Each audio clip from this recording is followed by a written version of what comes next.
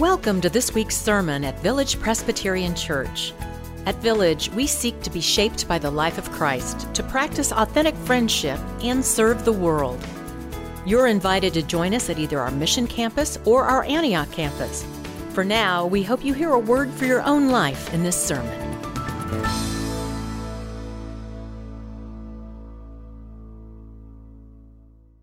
Our scripture today is Matthew 1, verses 18 through 25. You may find this scripture in your Pew Bible on page 877. But first, let us prepare our hearts. O Lord, your word is a lamp to our feet and a light to our path.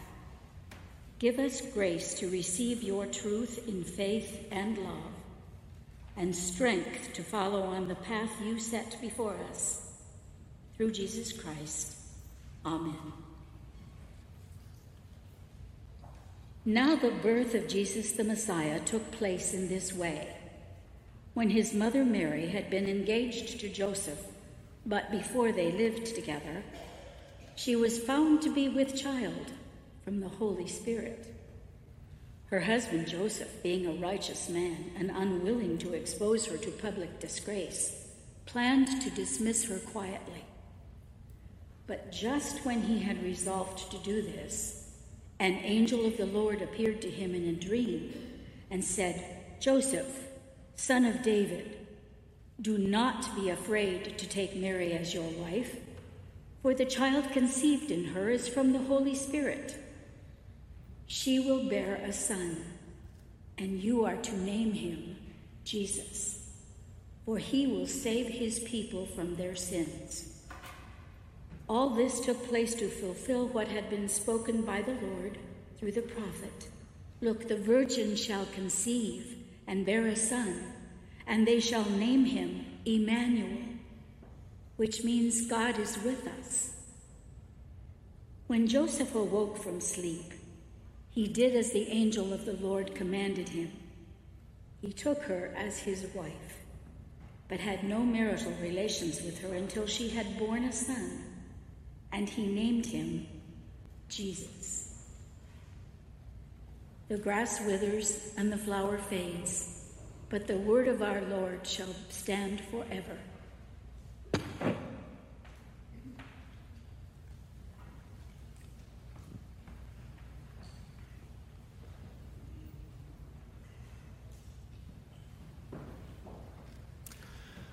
So I called my dad yesterday. He's slowing down a bit. Says he's up to taking 3 naps a day now. Said he can't get to church anymore. I told him we live stream and he could watch here. He said, well, we'll see. But he's as positive as ever. And I'm remembering, it was about 1967, he taught me that a Cleat Boyer to Felix Millan to Felipe Alou double play was scored 5-4-3, and it was particularly sweet if it were against the Dodgers. It was about 77 that he taught me to change the oil in my car every 3,000 miles. My car was a 67 Mercury station wagon with wood grain paneling. I inherited it from my mother. It was not a first choice for a first car, but it was mine. When I was about 7, he told me that the best way to catch a bird was to sprinkle salt on the bird's tail. He lied about that. So it's about a dozen years ago now, I took my son, Nathan. We went fishing. We were fishing in a canoe. We were new to fishing and even more new to canoeing. He caught a northern pike that's as long as my arm.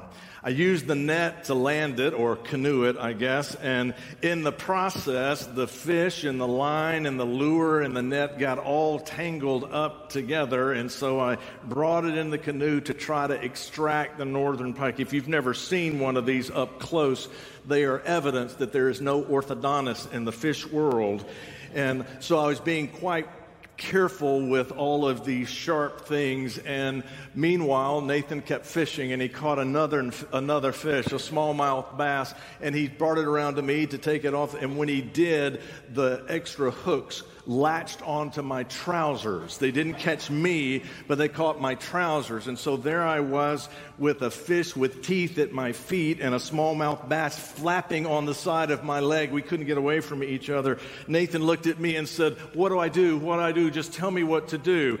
I said, "Well, for starters, stop fishing for a moment."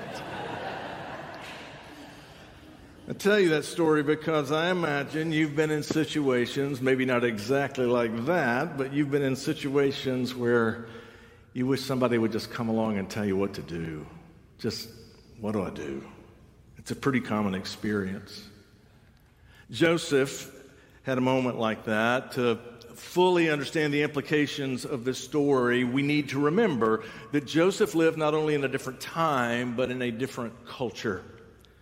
In the ancient world, they treated women differently than we do today, at least in many ways they did. In the ancient world, they treated pregnancy outside of marriage differently than we do today. In the ancient world, honor and shame were a part of every action and choice. And Joseph, like you and me, and like every other person in human history, was a product of his time and culture. Mary was pregnant. Often that might be good news, but Joseph wasn't the father, as the story goes. So Joseph assumes what anyone would assume, that Mary, either by choice or not, had been promiscuous. So what does he do? The Torah provided instruction and teaching.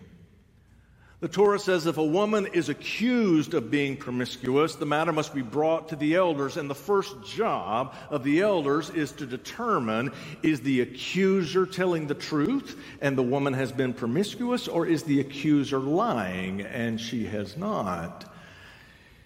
If the man is guilty of lying, he is to pay a fine of 100 shekels of silver. It is to be paid to the father of the woman, because it's the father's honor that has been challenged. If she is deemed to have been guilty of promiscuity, she is to be brought to the door of her father's house, and the village is to gather and to stone her to death. And then the Torah says, in doing so, you will purge evil from your midst. The way some folks think about righteousness is the removal of evil. You purge it. You wall it off. You create separation from yourself and evil. But purging evil, it's harder than it sounds. It's messier than we anticipate. Because sometimes the very act of pursuing righteousness results in unrighteous consequences. It happens more than we think, that doing the right thing can result in unrighteousness. Mary was pregnant, so what is Joseph to do?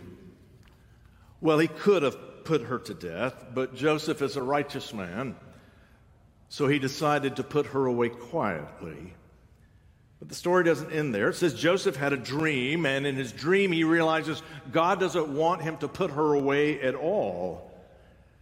So Joseph makes a decision to remain with Mary and to raise her son as his own. It took courage, because the law says that evil should be removed. It should be purged from your midst. But had Joseph cast Mary aside, we don't know what the results of that would be, but it's not likely that it would have resulted in righteousness. Purging evil is never as easy as it sounds. When I was a kid, about 5 years old, I had to have my tonsils removed. Now, this was back in olden days, so they didn't give me an IV and put me to sleep. They came at me with a white cone thing that had ether in it. And I didn't like it. I didn't like how it smelled. And in my 5-year-old voice, I protested. I said, "It stinks." My nurse, my caregiver, she deceived me. She said, "Just blow it away." So I went, That's the last thing I remember. You see, in trying to blow it away, I took in that which I hated. I could not purge it from my life. She said, "Just blow it away," and I sucked it all in. Nurse Ratchet. Joseph knew he couldn't purge evil from his midst. We aren't told his thought process. We're just told of his decision. Joseph decides not to discard Mary, but to marry her and to raise her son as his own. Joseph chooses what scholars call higher righteousness. It's not a righteousness that comes easy, because it can't be found in the policy manual. It can't be found in the rule book. It results not from proper process, but from attention to relationship, from attention to the consequences of our choices. Sometimes doing what seems right by the law can result in a lack of righteousness if we're not attentive to the impact on others. If our effort to be righteous is ever bad news for the neighbor, it's not a higher righteousness.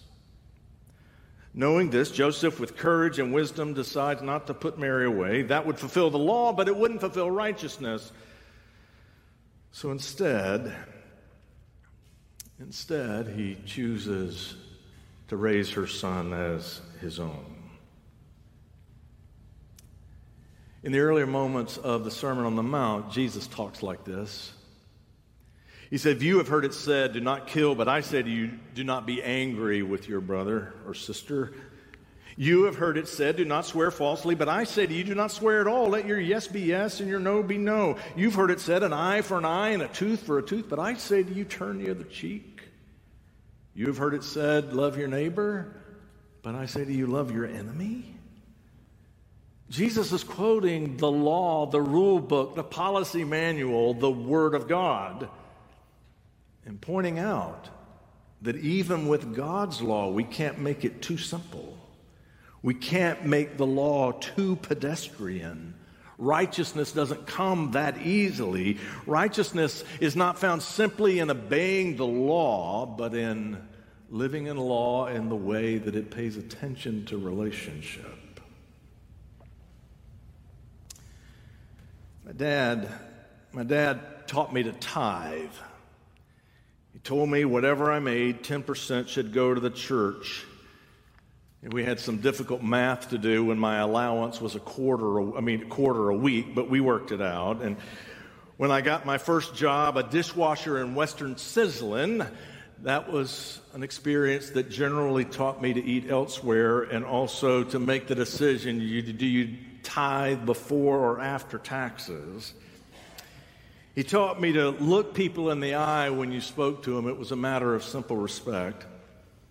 And he taught me to drive the speed limit, not because the police might pull me over, but because the Williams kids, Randy and Susan, played out in the front yard down the street, and we needed to be careful.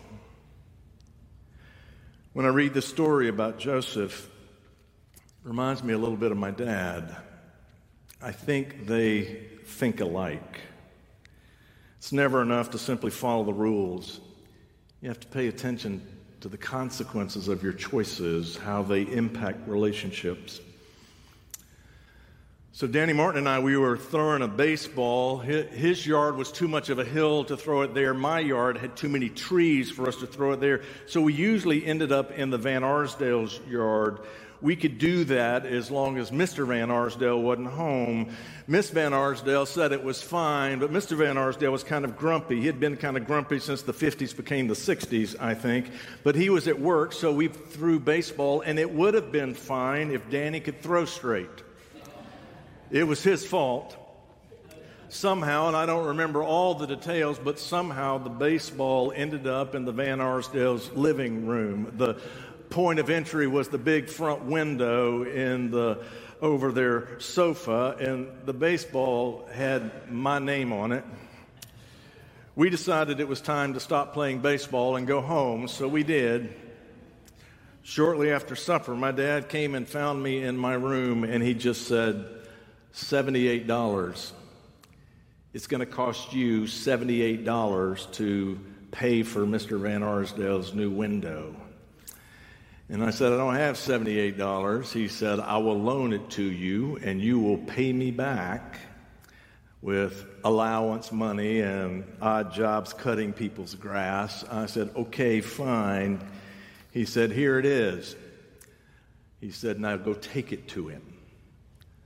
I said, oh, Dad, I don't want. Let me wait and go take it to Miss Van Arsdale tomorrow. I said, he's not a nice man. My dad said, I can't argue with that. I think he's been grumpy since the 50s became the 60s, but you got to go take it to him and tell him you're sorry and tell him it won't happen again. I said, but he's not a nice man, Dad. He said, this isn't about him. This is about you. That's how my dad thinks. He probably learned to think like that because most of his life he's been paying attention to how Jesus thinks. And this is how Jesus thinks. And I imagine Jesus learned to think like that from his father, Joseph. In the most significant moment of Joseph's life, when he learned that Mary was pregnant, Joseph could have followed the rules. He could have been guided by the policy manual and purged evil from his life, or at least tried to. But Joseph knew, while some would say that was right, it would not result in righteousness. So he stayed persistent in relationship. He did what many never had the ability to imagine. He married her, and he raised her son as his own. Maybe righteousness like that is where Jesus learned it from Joseph. Maybe that's where he learned to think like this. If so, no wonder God chose Joseph to raise his son. Pray with me. Gracious God, we believe. Help our unbelief. In Christ's name we pray. Amen. Thank you for listening to this week's sermon at Village Presbyterian Church. Learn more about us at villagepres.org. And we invite you to join us again next week.